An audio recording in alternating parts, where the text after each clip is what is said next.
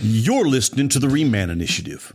This is a short-form podcast dedicated to calling men back into the kingdom of God. I'm your host, Joe Bailey. I'm a former prodigal son. I've got a 40-year relationship with Jesus that has been filled with moral failure, a lack of character, and a true restoration that only the Son of God could have ever offered. My hope here is that something from my life experience will cause other men to want to rise up and set their feet back towards home. Welcome to the Reman Initiative.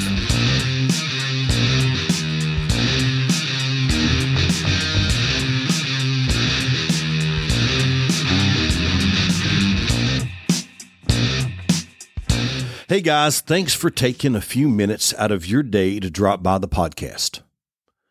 If you listened to last week's podcast, you would remember that I spoke about how the Holy Spirit sometimes captures the things that grab my attention and uses those things to drive me a little deeper into questions and discovery. It's those moments that often produce the ideas for the content that I like sharing with you, and today is another of those moments. As I'm recording this episode, we are celebrating our youngest son's 17th birthday.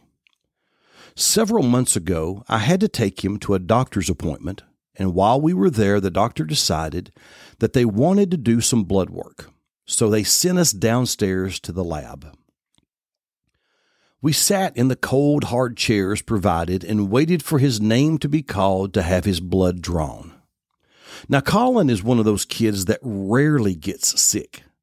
It had been a long time since he had had any blood drawn, and he wasn't sure what to expect. I could see the anxiety coming over him as though his life essence was about to be taken from him. So I looked at him and I told him not to worry. It wasn't a big deal at all. Being a red-blooded American teenager, he acted as though he had no idea what I was talking about. Just then, I noticed a sign on the wall behind him that read, "Life is short. Live it, love it." At first, I thought, what an odd place for a life is short poster. Then my superpower of ADHD kicked into full gear. I was captured in thought, and I wondered, is that really the truth? I mean, you hear this said all the time, and on the surface, it is easy to see how this could be seen as truth, but is it really? According to macrotrends.net, the life expectancy for folks living in the U.S. in 2021 was 78.99 years. That's roughly about 28,835 days. 7,300 of those days for most Americans are spent as dependents, living out their childhood, going to school, and getting ready to launch their own lives. They will work around 16,425 days, looking forward to the days when they don't need to work any longer, which leaves them a whopping 5,110 days to hopefully enjoy. Now, maybe I'm missing something. But it seems to me that the overarching plan that our culture wants us to buy into is to work hard for the best years of your one short life and save as much money as you can so you can coast the last 5,110 days of your existence on your way to the funeral home. Somewhere in the middle of those days, hopefully, you build a life, have a family, raise kids, work a 10-year plan perhaps, maybe see a decent level of success, pile up for yourself and those you love some nice things, savings, a healthy 401k, houses, toys, build a business. The sky's the limit, it seems, and on day 28,834, it's often discovered how little all of that really mattered, because all of that came at a cost. Many are the tales of those who saw great success in the eyes of the world, who on that last day left with more regrets than joy. I think it's safe to say that life as we perceive it is indeed short. Even the writers of Scripture, men like Solomon and Jesus' own brother James, attest to the fact that life is much like a puff of smoke, or grass in the field that is green and beautiful one day and dry and dead the next. Maybe, though, we are only seeing a part of the whole story. Because while life in this body may be an average of 28,835 days, there is a ton of evidence from both Scripture and even the medical community that supports the idea that life and consciousness continues even after the heart stops and the brain is completely dead. Did you know that there is an entire institution devoted to studying what we call NDEs, or near-death experiences, and that across the world, thousands and thousands of cases have been documented of people being clinically dead and yet themselves being completely conscious and aware of what's going on around them? When they're revived, their stories, regardless of who they are or where in the world they are, share tremendous similarities that simply can't be ignored. Jesus himself teaches many times that life continues long after the 28:835, and had some radical ideas about life, which were recounted for us by several of the authors who wrote the accounts of his life and words in books like the four Gospels, Matthew, Mark, Luke, and John. There are two fairly well-known instances recorded in John's account. In John chapter 3, we see a discussion between Jesus and a well-known religious leader by the name of Nicodemus. Now, this is perhaps so famous a passage and has been shared so many times that we have lost our ability to actually hear it. But I'm going to hazard to repeat it even now. John 3:16. For God so loved the world that he gave his one and only, his unique, one-of-a-kind Son, that whoever believes in him should not perish, but have eternal life. In John chapter 11, we're shown a story of the death and the miraculous resurrection of a man named Lazarus. Martha, who is Lazarus' sister, had lamented earlier in the story that her brother had been dead now for 4 days, and if Jesus had been in town at the time, her brother would not have died. Jesus' response is loaded and challenges what Martha really believes. Jesus told her, I am the resurrection and the life. Anyone who believes in me will live even after dying. Everyone who lives in me and believes in me will never, ever die. Do you believe this, Martha? Jesus goes on to teach that life beyond the 28:835 not only exists, but that how we spend those days has a huge effect on what the life beyond will be like. In John chapter 5, he says, don't marvel at this, for an hour is coming when all who are in the tombs will hear his voice and come out. Those who have done good to the resurrection of life, and those who have done evil to the resurrection of judgment.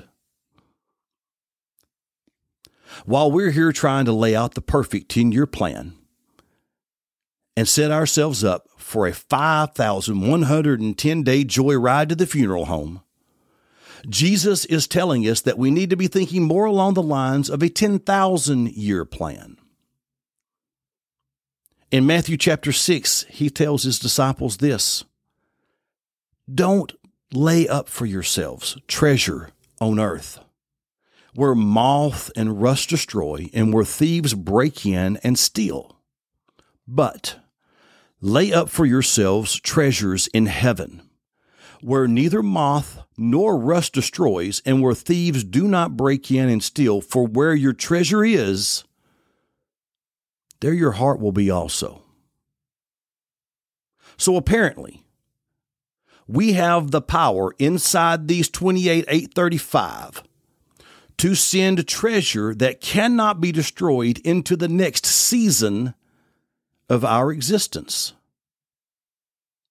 So life isn't short at all.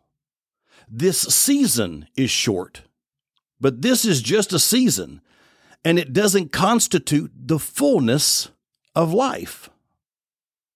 Life, regardless of your state and position with Jesus, is ongoing. It is eternal in nature. So I'll ask you the same question that Jesus posed to Martha. Do you believe this? I'm convinced that while most Christians today would say, of course I believe this with their words, their daily lives bear out a life is short, YOLO worldview instead. You don't live once.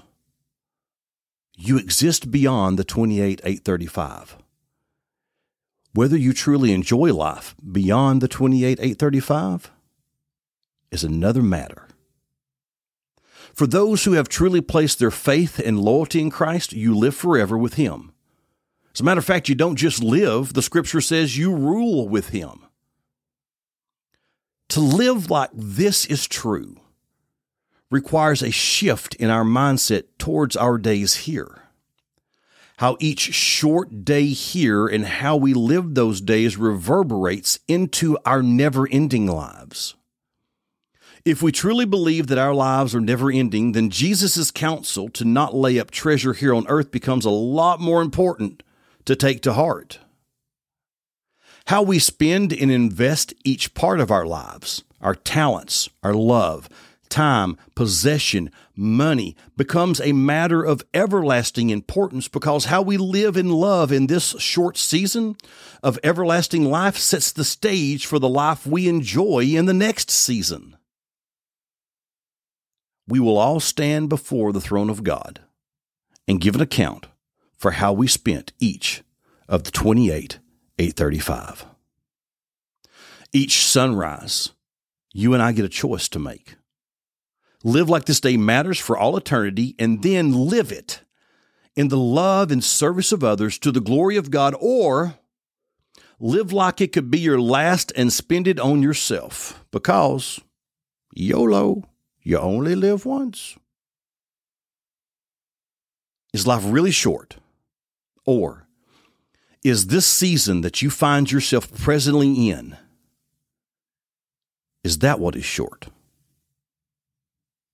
What do you believe? The Apostle James offered some teaching on belief that I find piercing and brutally honest. He asked this question: what good is it, my brothers, if someone says he has faith, belief, but he does not have works? Can that faith save him? If a brother or sister is poorly clothed and lacking in daily food, and one of you says to them, "Go in peace, be warmed and filled," without giving them the things needed for the body, what good is that? So also faith by itself, if it does not have works, is dead.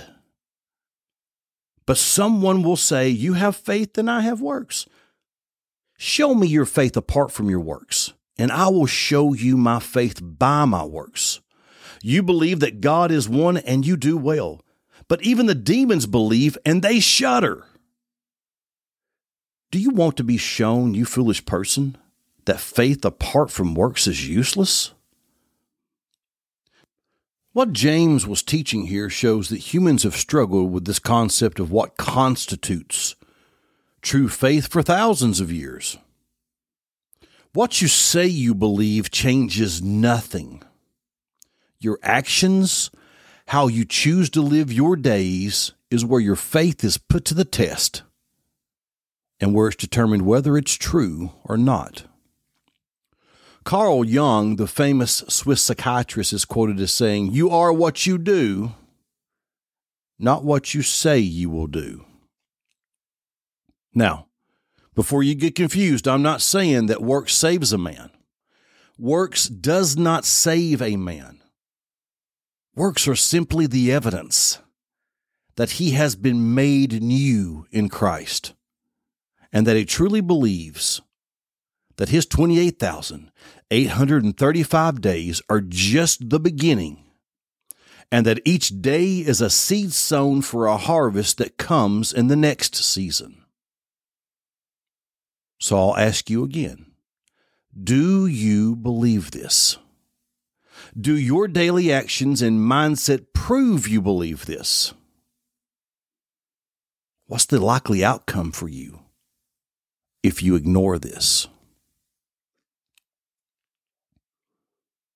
Is life short?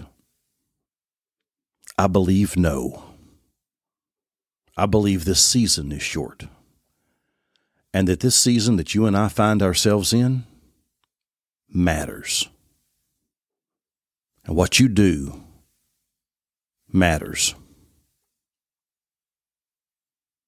Look, if you're not sure about where you are in your station in life, if you can't say that your actions are showing that you believe that your days actually reverberate into eternity, and that you know there's a day coming where you'll have to give an account for how you spent your 28,835 or so days,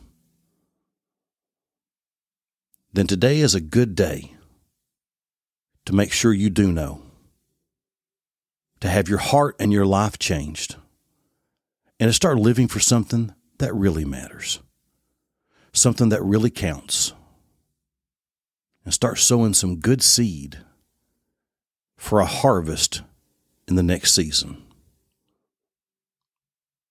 It's pretty simple, guys. The scripture says if you believe in your heart that Jesus is truly the Son of God and that he did what he said he did, and you confess that with your mouth, that you can be saved. But based on what James said, just saying it ain't enough. Because if you really believe it, it'll produce a desire in you to make sure that what's left of your 28,835 days is spent for him, building his kingdom, not yours. I pray if you haven't made that decision, you will seriously consider it. And I pray the Spirit of God gives you the leadership and the ability to make some good choices here. Until next week, guys, I pray the Lord bless you and protect you.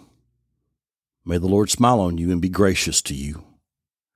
May the Lord show you his favor and give you peace.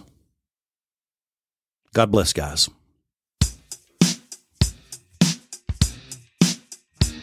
You've been listening to the Reman Initiative. For more information, check out our website at www.experiencereman.com. There's a contact page there. Why don't you take some time to drop me a note and let me know what you thought of today's show? Or maybe you've got a question you'd like for me to dive into in a future episode. Let me know about that. Hey, if you like what we're doing here, why don't you give us a 5-star review on Apple iTunes? It'll help us reach other men with what is intended to be a lifeline and a message of hope. Until next week, have a great day, guys. God bless.